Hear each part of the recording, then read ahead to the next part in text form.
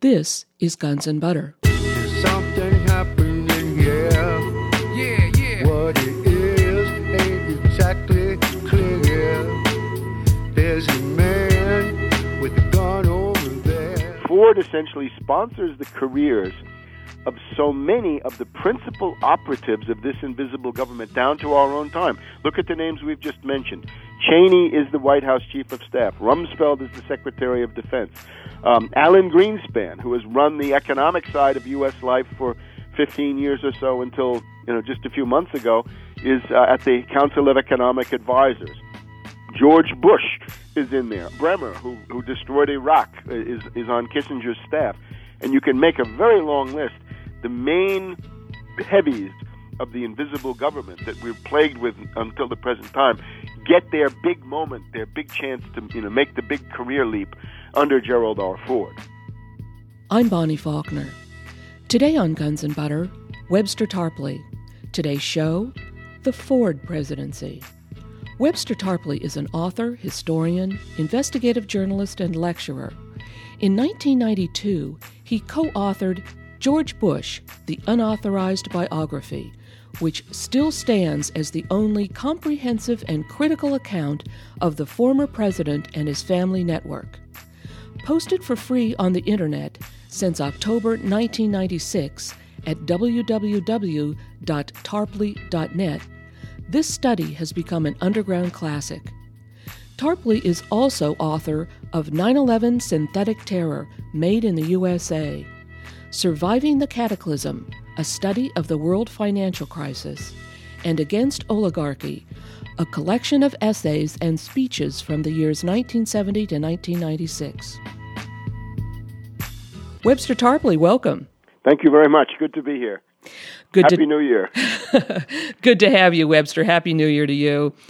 Gerald R. Ford, President of the United States from 1974 to 1976, died December 26th and is widely being hailed as a national healer, that he woke us from our long national nightmare. Was Gerald Ford a healer? Well, let me say first of all, I don't like piling on the deceased, but if there's an overwhelming political reason, which I think there is in this case, we have to tell it as it actually was, and the historical truth is more important than the amenities of not kicking a departed individual. I would say the real message of the Ford administration is he had proclaimed the Constitution works. I would say the lesson is the Constitution does not work.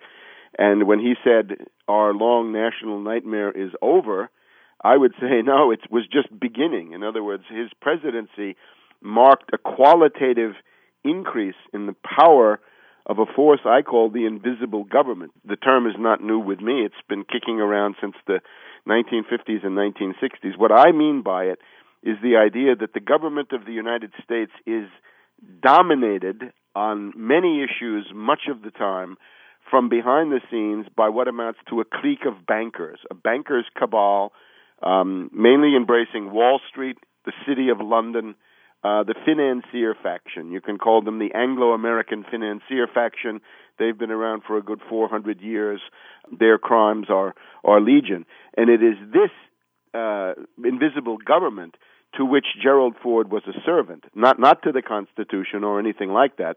He was a devoted follower, servant, and errand boy, indeed, for this entity, this corrupt financier entity, which has helped to destroy the country. The living standard in the United States has declined by 2/3 since the moment he said the long national nightmare is over.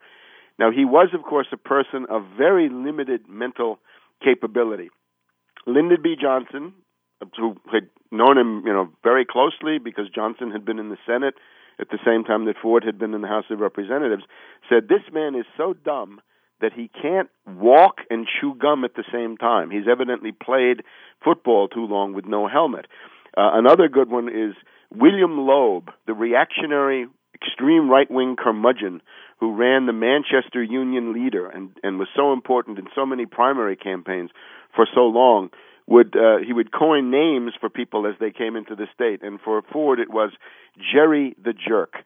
So he's somebody of extremely modest capabilities. But the administration that he led was a turning point in the increased power of this financier cabal over the United States. And this, of course, it's something that builds up to 9/11, that looks back to the Kennedy assassination and a whole series of other things that we can't get into.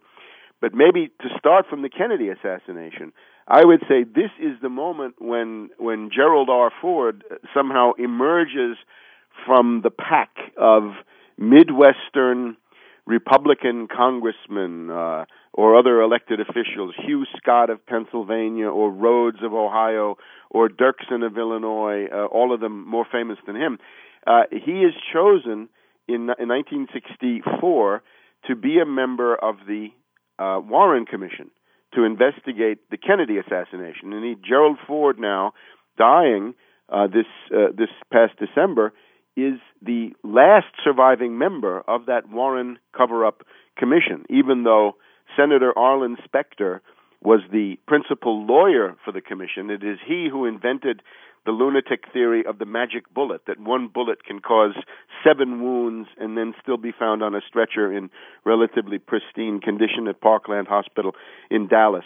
I would say that what Ford did on the Warren Commission was largely to play the role of filler, of a supernumerary, right? Somebody who was going to raise his hand and approve whatever the more powerful members of the commission wanted. And that essentially meant 2 people, I would say, not so much Warren, former governor of California, former Chief Justice of the Supreme Court, but Allen Dulles is the person who really ran this. And Allen Dulles, of course, these are the fascist, pro-Hitler Dulles brothers. John Foster Dulles, Secretary of State for Eisenhower, Allen Dulles, the head of the CIA for all those years. And it's Allen Dulles who superintended a cover-up. And we know, of course, from Joan Mellon's writings that if there's a matrix or locus where the Kennedy assassination was planned and carried out, it's the CIA Operations Directorate. And she's shown this in I think, exhaustive detail in one of her recent books.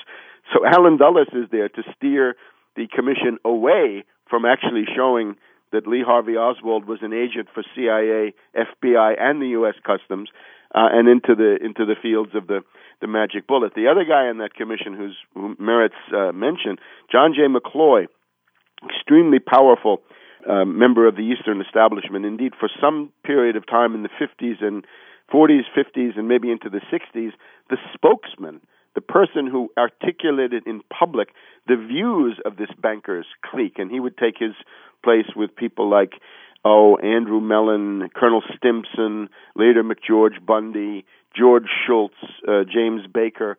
In our own time, we have a little bit of a difference of opinion in the ruling elite right now. But this is how Gerald Ford got their attention, because he was simply willing to vote up the most absurd lunatic theories, the magic bullet, and the lone assassin theory, the entire Kennedy assassination cover-up. So that then brings us to a little bit beyond this, Watergate, something that starts, as we know, in 1972. Before we speak about Watergate, I did want to ask you, do you know specifically who chose Gerald Ford for the commission, and how did they know how he would operate there? No, I haven't really gone into the details of that. I mean, obviously, you'd have to have Earl Warren would have an important role in it, and I think some of them were chosen in conference with President Johnson, because it was a commission that he created. So, again, Johnson wants to get a commission to investigate the Kennedy assassination, and he chooses a man whom he has already described as so dumb that he couldn't walk and chew gum at the same time. So, not too much zeal for truth. Well, Webster, we were going to move on to Watergate, and as we do, I wanted to ask you, how and why was Gerald Ford selected to be Nixon's new vice president after Spyro Agnew resigned? Could you talk a little bit briefly about what happened to Agnew?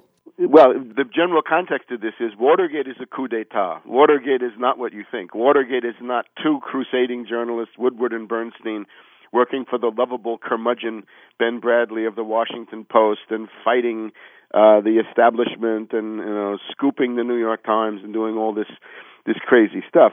Watergate is a coup d'etat it's quite evil, as you can see from the results, brought about by this same bankers clique with the help of CIA, FBI, Henry Kissinger, and the rest. And Gerald Ford is essentially a bit player, a walk-on part in this. And it reminds us that, simply being president of the United States doesn't really indicate very much that you have special power. You can easily be a puppet, as indeed he was, a puppet of Kissinger, above all, for the most of the time he was in office. Basically, the idea was that at a certain point, you have this move by the banking establishment to change the character of the presidency. It was the why of Watergate. We can go through a number of things before we get to this.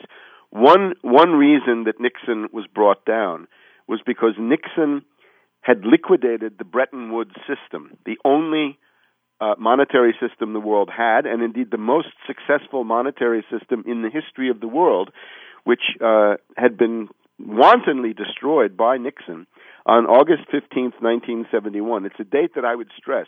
It is the turning point in all of our lives. Anybody who's lived back to that time should mark that as the time when things go from improvement and progress towards pessimism, decline of the labor movement, decline of living standards, and so forth. It's intimately bound up with the fact that the monetary system was junked by Nixon and his advisors, Connolly, Greenspan, and a bunch of others, Arthur Burns at the Federal Reserve. The Bretton Woods system had allowed the reconstruction of the world after World War II.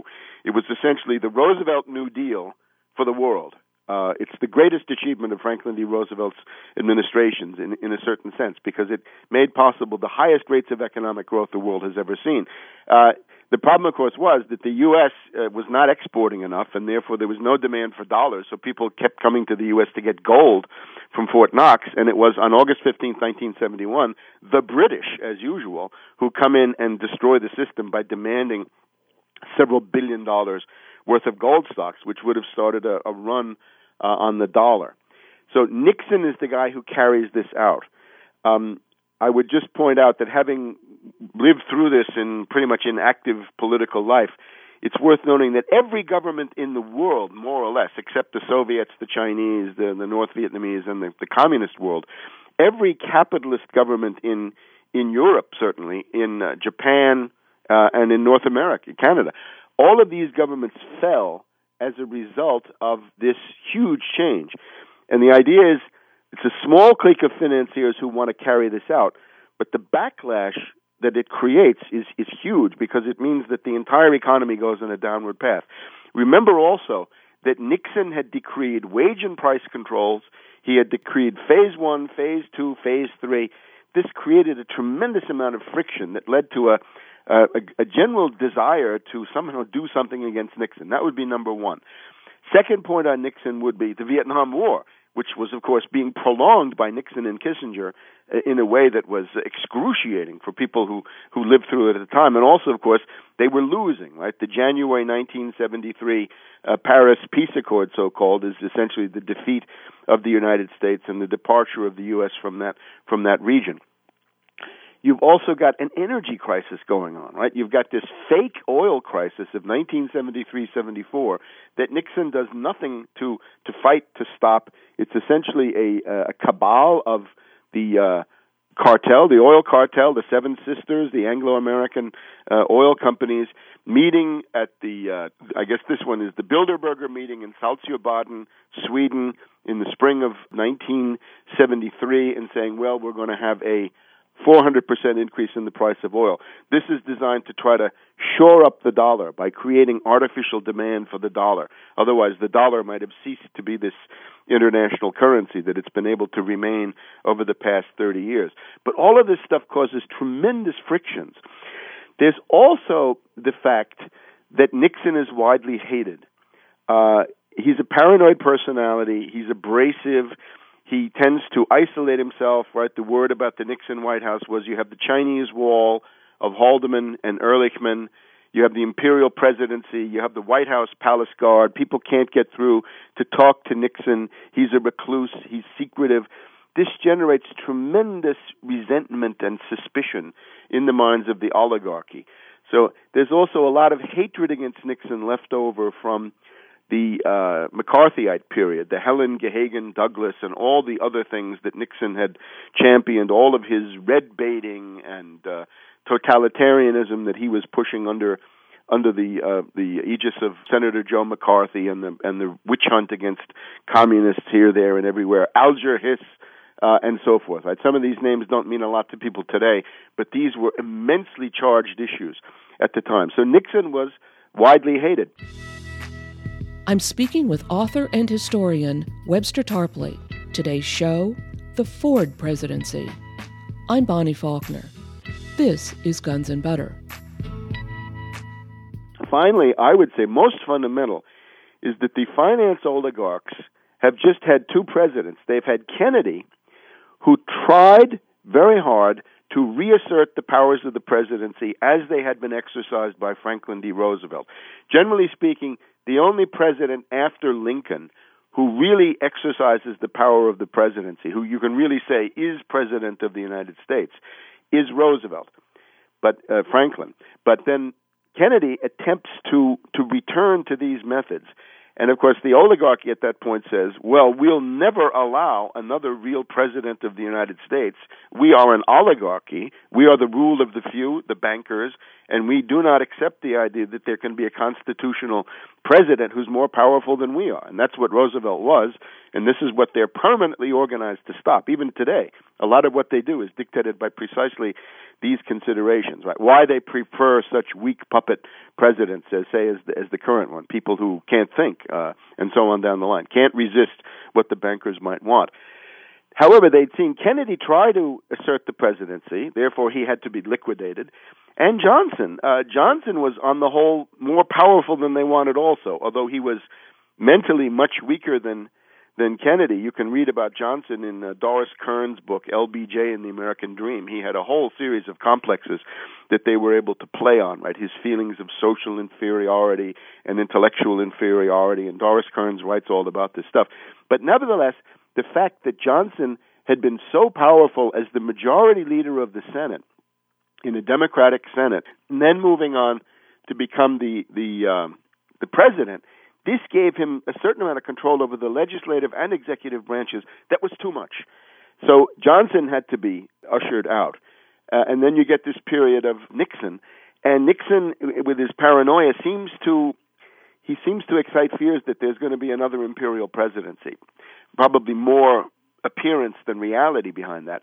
But at this point, the oligarchy basically says, let us take this moment where there's so much discontent about the Vietnam War, about the Bretton Woods system collapsing, about the energy crisis, about the social breakdown, a whole series of other things, right? The counterculture had created a tremendous backlash, right? The prevalence of narcotics and all the rest of this. They say, let us make Nixon into a terrible example.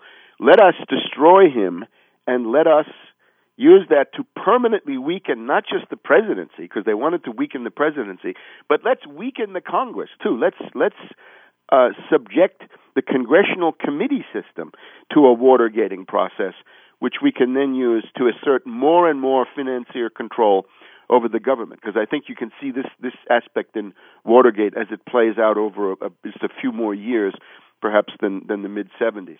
So this is what they do. And the idea with it is something like this. It starts with leaks. We just had some leaks, right? You saw the leak of the Maliki Memorandum, the leak of Rumsfeld's farewell snowflake. Whenever you have leaks, you have to wonder what's going on. Is the overthrow of the president going to be prepared? In the case of Nixon, the leak is the leak of the Pentagon Papers in the summer of 1971, I guess it is, which is essentially a bunch of secrets that are not secrets. Anybody who had been reading Le Monde or any competent European paper knew all this stuff. There was nothing in the Pentagon Papers that was really new. But it was an occasion when the Pentagon Papers were leaked and the New York Times published them and the Boston Globe and the Washington Post and the whole establishment came out to support the leaking of these papers by Daniel Ellsberg, a nuclear targeting planner of the Rand Corporation. Not an innocent babe, I'm sure, but rather somebody playing an assigned part. At this point, Kissinger is able to go to Nixon and play on his paranoia, saying to him something like, Mr. President, these leaks are killing us. We can't have a competent government if we've got the leaks of all of these important documents. And there was not just the Pentagon Papers, but also a crisis between India and Pakistan in those same years, the so-called tilt crisis, where Nixon wanted to support Pakistan as part of the China card, but much of the State Department was actually supporting India. And there were leaks in there. There was stuff with Jack Anderson and so forth, right? Source Eggnog, now known as Brit Hume of Fox News, comes out of all this. So what happens is Kissinger goes to Nixon. He says, look, there are all these leaks. We've got to do something about it. We've got to create a special secret police in the White House to fight the leaks. These are the plumbers. Who gets to be a member of the plumbers? Well, the most notorious CIA covert operative of the Cold War, Howard Hunt, the guy who overthrew the government of Guatemala and committed God knows what other crimes, attempts to kill Castro, possible role in the Kennedy assassination, and so forth and so on. And Gordon Liddy, a member of the FBI, who's got Nazi sympathies. He's got all kinds of Germanic race theories going through his head and so forth, and a group of others. So that's the group that is created, and of course they go and run wild. They go and break into the Watergate building, the offices of the Democratic National Committee, not once, not twice, but 3 times, 4 times, until they get caught. Because the goal is to get caught and then implicate Nixon in a cover-up. And that's pretty much how it goes. From then on, you get people revealing in the course of hearings that there's a secret White House taping system, the Butterfield revelations. You've got John Dean, another person playing an assigned role, I think. Again, not a fighter for democracy and the purity of the Constitution, but somebody who's working for the powers that be. And the powers that be, of course, are not Nixon, but Wall Street, London, people like this. Ellsberg, Dean, all playing their roles. And, of course, Nixon playing his role, too, and manipulated in this paranoia. And the interesting one is the smoking gun tape, the tape which, when revealed in August of 1974, forces Nixon to resign almost immediately. The idea there is that he says there's a group of Texans that have been funneling money illegally to the committee to reelect the president. And he says, well, those Texans will have to testify so and so and so and this, that, and the other thing, and we'll tell the FBI that it's a CIA operation and we'll shut them down this way. The interesting thing here is that the group of Texans that he's referring to includes George H.W. Bush, Bush the elder, Bush the 41st president of the United States. So that is what brings down Nixon. So the idea is it's a complicated process of coup d'etat that takes a couple of years. If Nixon had been smarter, he could have fought back. Now, the relevance of all this to Gerald Ford is simply this. When they talk about the pardon that Ford gave Nixon, right, but people remember, the television is reminding us, oh, Ford was a great guy. He wanted to heal the country. Let's put an end to all of this divisive contention, and let's not drag poor Nixon with phlebitis in front of the magistrates and have him in the prisoner's dock. He's suffered enough, and then poor Pat and all the rest of this. This is, of course, a lot of malarkey. The issue is that if Nixon had been put with his back to the wall and had to mount a legal defense, the legal defense would most likely have included the fact that there had been a conspiracy to have a coup d'etat against the elected president of the United States, because that is what had happened, quite independent of the obvious, animus that everybody has against Nixon as a villain and all the rest of it, which I share. But you got to have the clarity of seeing that the main issue is that Nixon is being overthrown by this group.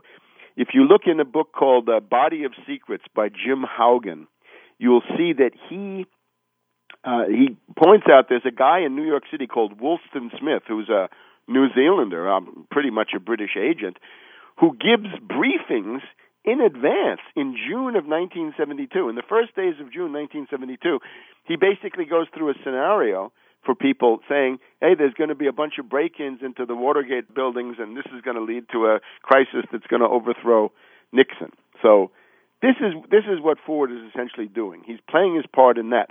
So Ford is told by Nelson Rockefeller, the personification of this CIA, Rockefeller, Mellon, Morgan faction that runs much of the country, not all, but a lot, give him a pardon. Give him a pardon. And, of course, he says, yes, sir, and he writes out the pardon, even though with this he's essentially destroying his own political future.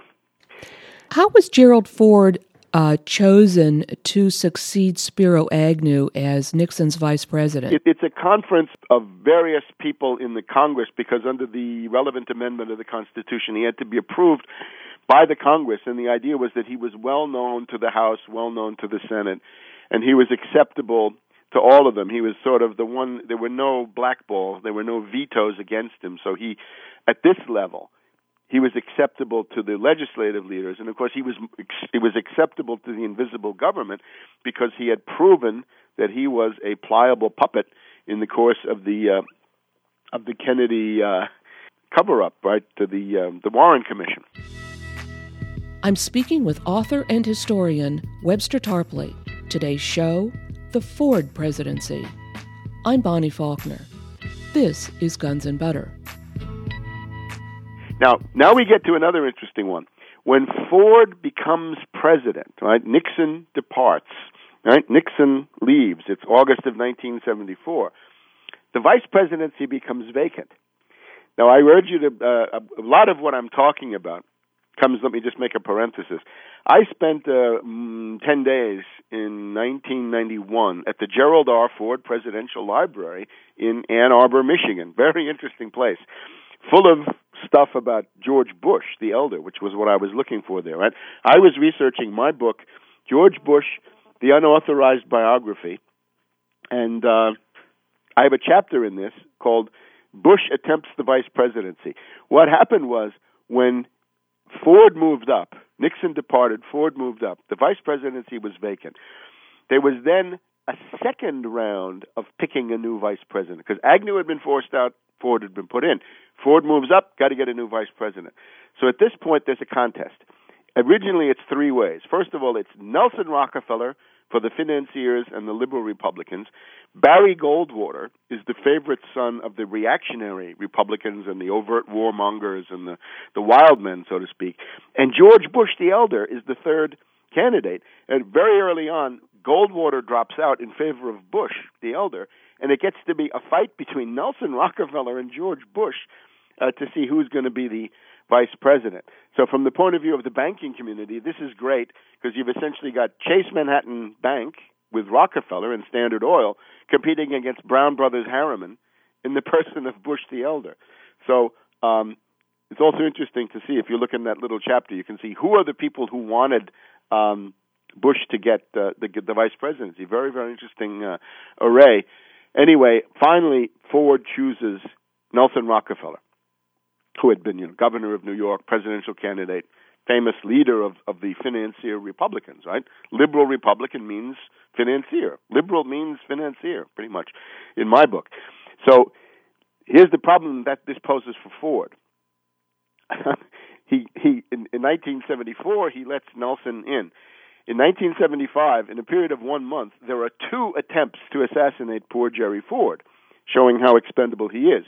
We get Sarah Jane Moore and Lynette Squeaky Fromm. And I believe one or more of these takes place in California, in San Francisco. And the news reports are full of the fact, the bullet holes are still visible in the front of the hotel where this all happened. The problem with this is, though, you have two attempts to assassinate the President of the United States in 1 month. Now, the usual theory, of course, is, it's just another one of those lone assassins. But what happens when you have two lone assassins?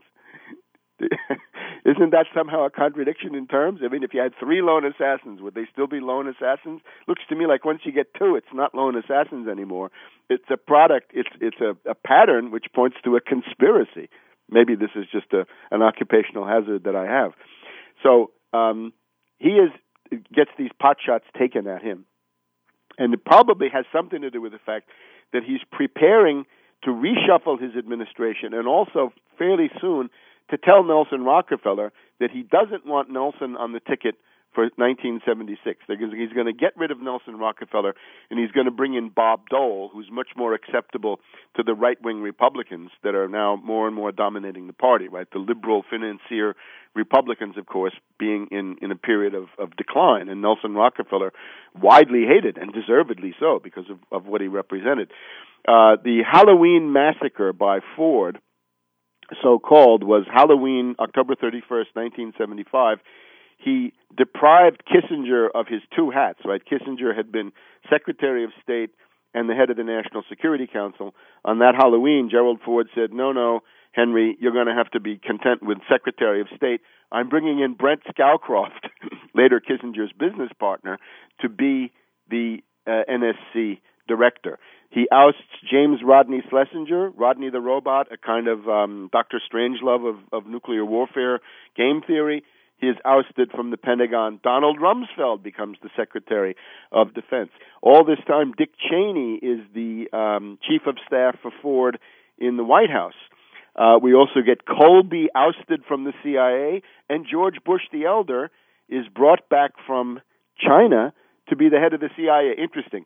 The reason that Bush the Elder couldn't get the vice presidency in 1974 was that he was so dirty as a result of his involvement up to his neck in one of Nixon's illegal political slush funds, illegal money funds, the Townhouse Fund. So what they had to do for Bush the Elder was to find him a job that did not require Senate confirmation, and it was the representative in Beijing. So George Bush the Elder essentially became Henry Kissinger's secretary, steward, running dog, if you will, in Beijing for the year 1975, and then they bring him back to be the head of the CIA, and at that point things have calmed down a little bit. If you read in my book about those hearings, Gary Hart and some others do ask him, how about these, how about the money laundering? They essentially show that they know that Bush is in the smoking gun tape, and that there's been, slush funds going on. But they say, well, what the heck, we'll let him in, as long as Ford promises that he won't make Bush the vice presidential candidate, because it would be improper, they say, to have the CIA director be involved in partisan politics. It might lead to a contradiction, a conflict of interest. Having mentioned all these names, you see what Ford does. Ford essentially sponsors the careers of so many of the principal operatives of this invisible government down to our own time. Look at the names we've just mentioned. Cheney is the White House Chief of Staff. Rumsfeld is the Secretary of Defense. Alan Greenspan, who has run the economic side of U.S. life for 15 years or so until just a few months ago, is at the Council of Economic Advisors. George Bush is in there. Bremer, who destroyed Iraq, is on Kissinger's staff. And you can make a very long list. The main heavies of the invisible government that we're plagued with until the present time get their big moment, their big chance to make the big career leap under Gerald R. Ford. Yes, I noticed when I saw the pictures in the newspaper of Gerald Ford's memorial service and the people attending, it was all the same people that were in his administration that are in the administration now. It's essentially a permanent bureaucracy. It's a revolving door, right? Every time a Republican gets reelected, these same discredited, failed bureaucrats come back. But let's see how Ford was essentially gotten rid of. Now we're in 1976. Times have changed. The demands of the finance oligarchs are even greater than they were in 1974 or 1975, because it's a tremendous world crisis going on in the background. Remember, the dollar is in danger of losing its status as the principal currency. The Vietnam War has been lost, right? We've had the fall of Saigon to the North Vietnamese right in the middle of Ford. We've got all of this, huge upheaval going on. At this point, the banking community says, why don't we get rid of Ford? Let's bring in somebody else who's even more pliable and more adventurous, right? Somebody who's got more, brinksmanship, somebody who's going to take greater risks. So they find this obscure governor, Jimmy Carter, who has already had at least one nervous breakdown. This is what Carter describes as his born-again experience. But in one of his earlier runs for governor of Georgia, he had lost the election, had a nervous breakdown after that, called that his born-again experience, and was therefore then acceptable to the establishment, right? They like to have people who've got a certain history of psychological problems. For example, for Gerald R. Ford, it's that he's an orphan, right? He's separated from his original parents at a very early age. And to the banking community, that is a sign that somebody's sense of identity may be weaker. In the case of Carter, it's that he's had this nervous breakdown. So we have, in the spring of 1976, I guess it is, or late 75, a meeting of the Trilateral Commission in Kyoto, Japan, where Jimmy Carter, governor of Georgia, little known, is introduced by Gianni Agnelli of Fiat, the Italian automobile company, to this group of international bankers and globalists, saying, ladies and gentlemen, here's the next president of the United States. It's going to be Jimmy Carter. Why do they want him? Because Carter is willing to do two things. He's willing to turn the government of the United States over to two individuals. One is Volcker, who is going to take over the Federal Reserve. He's going to raise interest rates to 22%, the highest since Jesus Christ, as Helmut Schmidt of Germany pointed out. And he's also going to turn foreign policy over to Zbigniew Brzezinski, who is a dangerous adventurer against the Soviets, and he remains that to this day. He's a Polish petty nobleman with British intelligence background through Canada, who's got this tremendous animus against the Soviets, and they feel that they want to do something ambitious in order to redress the fact that the U.S. is so obviously defeated in Saigon in 1975. They're thinking about going on to a confrontation track against the Soviets and having a confrontation cabinet chosen by Carter, and Brzezinski would be the key guy at the National Security Council. So we get to the 1976 election, and I lived through this. The interesting thing about the 1976 election is Ford won the election. Ford won. Carter was defeated. The reason that Ford was not able to have a second term was that Carter, the machine supporting Carter, carried out massive vote fraud in New York City, New York State in general, and in Ohio. If you go back, a Republican Party official, Fioravante Perotta in Manhattan, on the night of the election, went to court to get the voting machines seized as a prelude to trying to figure out, how this vote fraud had come about. And in Ohio, the same thing. On the morning of Election Day, Walter Mondale, the candidate for vice president with Carter, said, "Vote early, vote often." And that's exactly what they did. They bussed people back and forth between Ohio, Kentucky, Indiana. There's some people voted in all three states and so forth. And it was simply, it was a massive vote fraud. It was so massive that it became obvious to Ford in the White House that he had been the victim of vote fraud. Now the question is, what's he going to do? At this point, we have to remember that he has the pathetic figure of Betty Ford, who by this time is she's an alcoholic, she's a substance abuser, right? She's later going to go on to this, meritorious humanitarian project of founding the Betty Ford Clinic to try to help people who have these problems, which are common in society.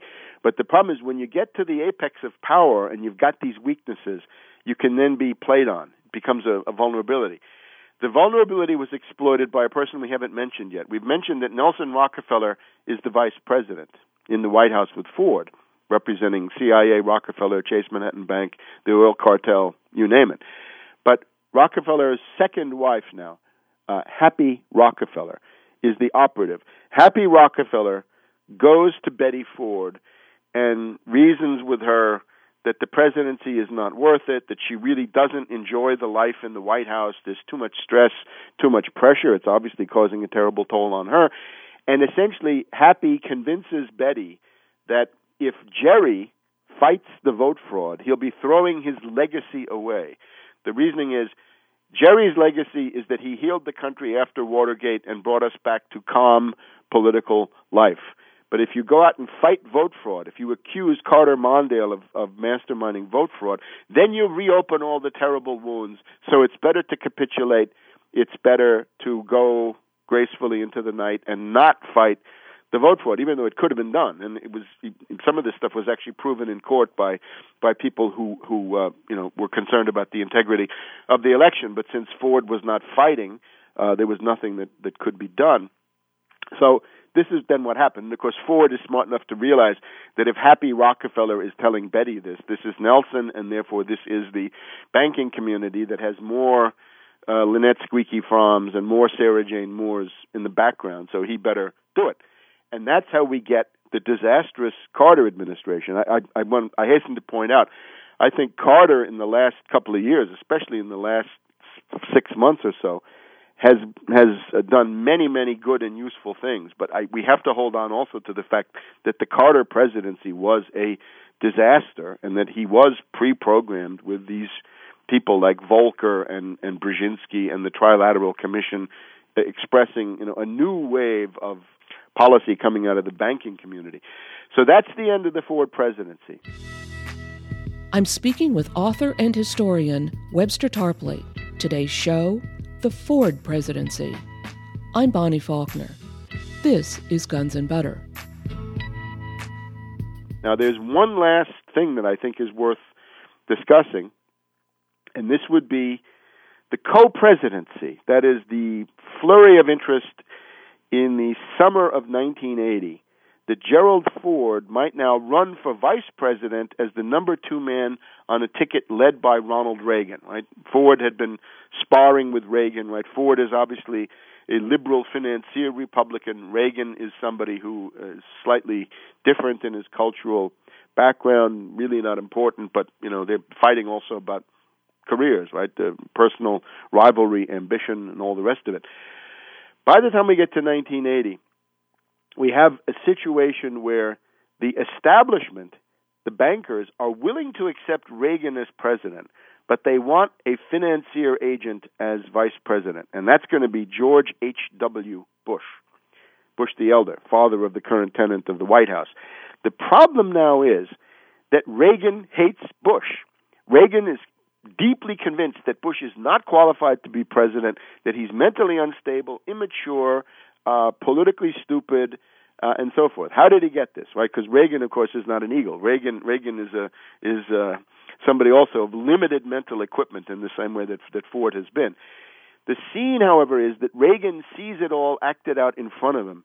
In New Hampshire, you can look in my book again, George Bush, the Unauthorized Biography, the Campaign 1980 chapter.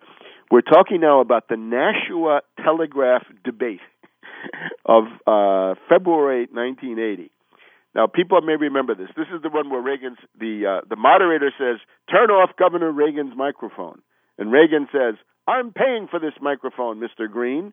Right? People remember these exchanges. The basis of this was somehow Bush the elder was trying to position himself as the main alternative to Ronald Reagan, who was the leading candidate. There were other Republicans in the field, but by inveigling and by various kinds of intrigue, Bush the elder was able to get a debate set up, sponsored by this local newspaper, the Nashua, New Hampshire Telegraph, where it would be Bush the elder against Ronald Reagan and everybody else excluded. At the night that this debate is going to take place, however, the other candidates appear. The other candidates being U.S. Senator Robert Dole, who had run for vice president, Congressman John Anderson, Congressman Phil Crane, a conservative worthy from Illinois, Howard Baker, Senator Howard Baker, right, who had been an important Republican senator, right, back in Watergate. So they say, look, it's unfair to have a debate with only 2. All of us should participate. At that point, Ronald Reagan, with his sunny, avuncular disposition, says, sure, let them all speak. And this is what the crowd wants. They say, get chairs for all these fine Republicans and let's have a real good Republican debate. George Bush is up on the stage and he says, no, never. It's my debate, it's my party, and I'll exclude whoever I want.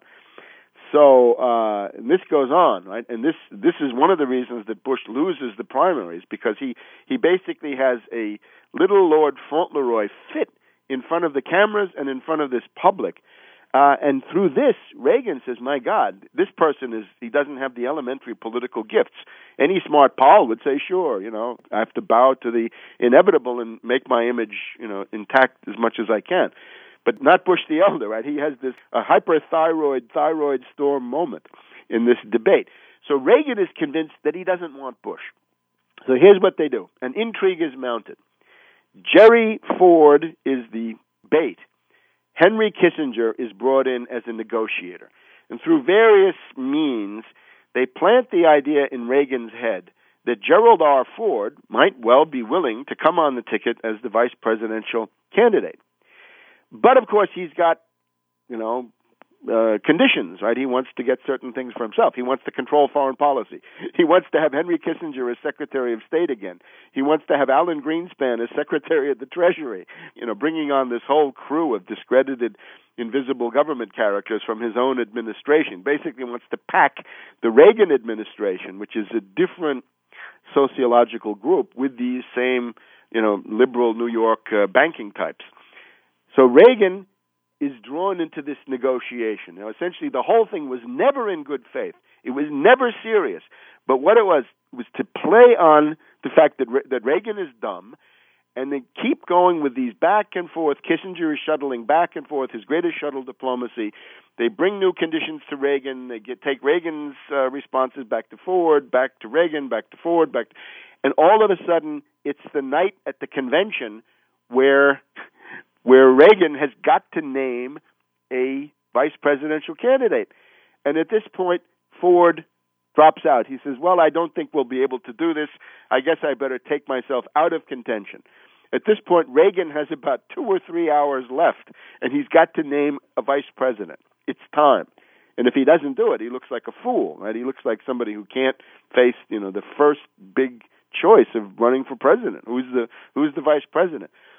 So at that point, he picks up the phone and he calls Bush. He says, George, would you like to come on the ticket? I'd be honored, Governor, and that's it. But he does it holding his nose, and he does it with a real revulsion against Bush, because he's convinced that Bush is not qualified to be president. Now, the proof of all this also, it's in my book, George Bush, the Unauthorized Biography. As Ford is leaving the Republican convention, he's asked by a journalist who meets him at the airport, hey, President Ford, hey, Jerry, what did you think of the convention? And Ford says, I'm very happy with the convention. I came here with one main thing that I wanted to do. I wanted to make sure that George Bush was the vice presidential candidate. I succeeded. It's Bush for vice president, and that's going to be wonderful.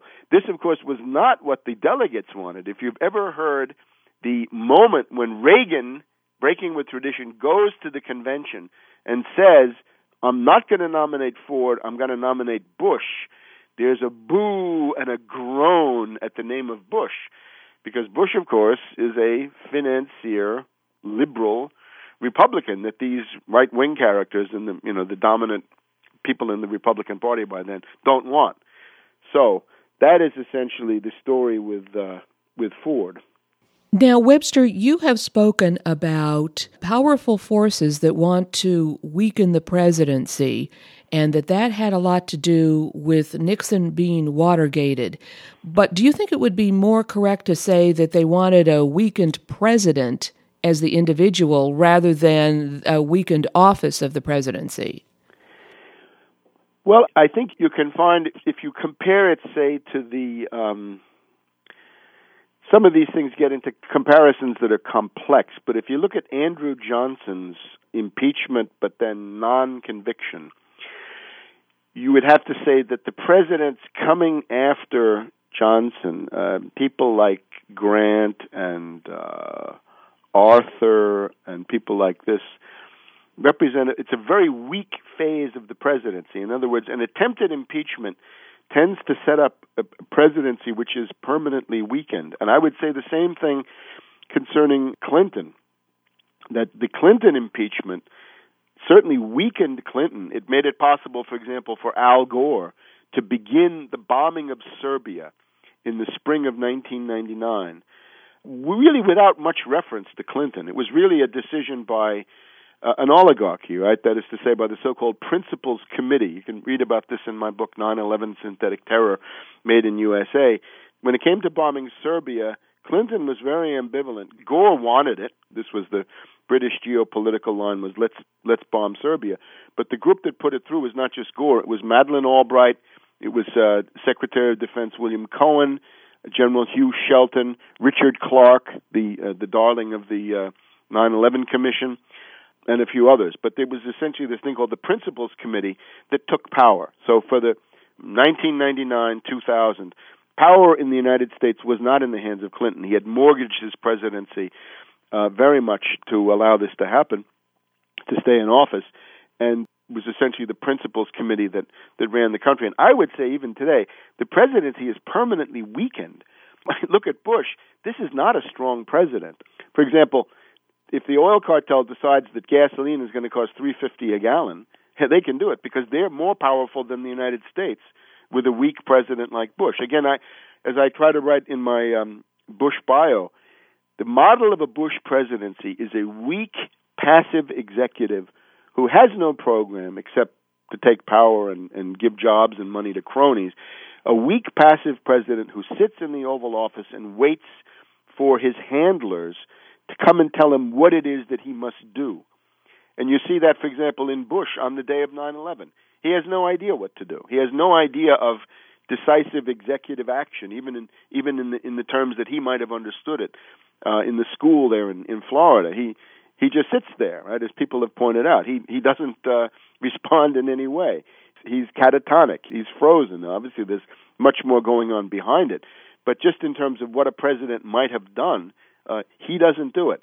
So I would say the goal is, again, to weaken the presidency as an institution by showing that presidents can be destroyed. The presidents can't fight back. In other words, if the New York banking community and the Boston Globe and the Washington Post and the New York Times decide that somebody's going to be destroyed, well, they're destroyed. And the CIA and the FBI and Henry Kissinger will pile on. Kissinger, of course, being a creature of Rockefeller, made great by Nelson Rockefeller in the 1950s, but then Kissinger also branching out to loyalties to people like Lord Cromer in London, or the Royal Institute for International Affairs, Chatham House, extremely important in Kissinger's career. The idea that it's an oligarchy. In other words, the goal of the oligarchy is always to maintain oligarchy and to prevent anybody from actually exercising the constitutional powers of the presidency, because these would tend to negate the power of oligarchy. Again, look at Roosevelt, or even look at Kennedy. At a certain point, Roger Blau of United States Steel and a group of financiers and people running these corporations decide that they're going to raise the price of steel and they're going to renege on a deal they'd made with Kennedy. And Kennedy is able simply to mobilize the power of the federal government to crush Roger Blau, to make him back down. And this is one of the reasons that Kennedy has to be liquidated. So, Webster, would you then say that the oligarchy wants a weak government generally, all three branches is weak, because Congress is weak as well? Yes, I think that's essentially it. In other words, the demagogy that you can associate with Milton Friedman, let's say. Here's another departed person, but we've got to point out the monstrous evil of Milton Friedman. His demagogy is that big government per se is bad. Well, this is simply ridiculous. The question is, big government for whom? You've got to have a strong state. I would say you've got to have a state, a government, which is strong enough to defeat the likes of ExxonMobil and Halliburton and J.P. Morgan Chase. It's got to be a government that's capable of fighting back against these tremendous monopolies, oligopolies, cartels that are the essence of economic globalization. And if you have a weak government, you simply cannot, you can't do these things. And of course, the Congress has also been, beaten over the head. 9/11 is really the key to all of this in our own time. It's essentially that there's a network inside the institutions of the United States. Again, I call it the invisible government. In this case, we're talking about the action arm of the invisible government. We're talking about, in the 1963 case with Kennedy, it's the CIA Operations Directorate and its allies. Now, a lot of that has been privatized, so you're talking essentially about a rogue network that exists inside the Department of Defense, the CIA, the Special Forces Command, the National Security Council, NSA, DIA, the Treasury, you name it. It's all through there. but it's also got a large privatized component in the private military firms, the various defense contractors. A lot of this privatization was done under Reagan's Executive Order 12333 in the early 1980s. The Cold War CIA was essentially privatized into front companies even more than it had been. So this group decides that they're going to change the foreign policy of the United States. They're going to attempt to reorganize the world around the war on terror by staging 9/11, using their patsies, their Al-Qaeda, Atta, bin Laden, the rest of these people as boogeymen, running this stuff through military drills of the Pentagon and these private military firms, and then bringing about this stuff. And at that point, the Congress has basically ceased to exist. But it's also the presidency. Bush is president today because he eagerly rushed to capitulate to this unconstitutional coup d'etat that was 9/11. In other words, he's there as the spokesman for the coup group.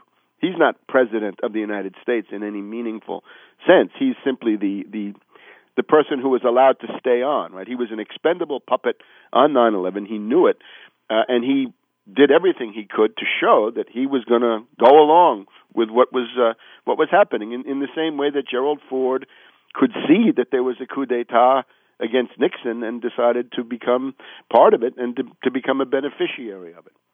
Webster Tarpley, thank you very much. Oh, my pleasure always, and Happy New Year. Happy 2007. I think it'll be a year of convulsions and cataclysms, but I hope it's a happy one anyway. There's something happening here. Yeah. What it is ain't exactly clear. There's a man with a gun over there. I've been speaking with author and historian Webster Tarpley. Today's show, The Ford Presidency. Webster Tarpley is an author, historian, investigative journalist, and lecturer. In 1992, he co-authored George Bush, The Unauthorized Biography, which still stands as the only comprehensive and critical account of the former president and his family network. Posted for free on the internet since October 1996 at www.tarpley.net, this study has become an underground classic. Tarpley is also author of 9/11 Synthetic Terror, Made in the USA, Surviving the Cataclysm, a study of the world financial crisis, and Against Oligarchy, a collection of essays and speeches from the years 1970 to 1996. His books are available at Amazon.com. Webster Tarpley's program, World Crisis Radio, can be heard every Saturday on the internet at www.rbnlive.com. That's rbnlive.com. Visit his website at www.tarpley.net. Email him at tarpley@tarpley.net. Guns and Butter is edited and produced by Bonnie Faulkner and Yarl Mako. To leave comments or order copies of the show, call 510-848-6767, extension 628. Email us at faulkner@gunsandbutter.net or visit our website at www.gunsandbutter.net. Hey yo, these are some serious times that we living in, G. And a new world order is about to begin. You know what I'm saying? Now the question is, are you ready for the real revolution, which is the evolution of the mind? If you seek, then you shall find that we all come from the divine. You dig what I'm saying? Now if you take heed to the words of wisdom that are written on the walls of life, then universally we will stand, and divided we will fall, because love conquers all. You understand what I'm saying? This is a call for all you sleeping souls. Wake up and take control of your own cipher, and be on the lookout for the spirit snipers trying to steal your light. You know what I'm saying? Look within inside yourself for peace. Give thanks, live life, and release. You dig me? You got me?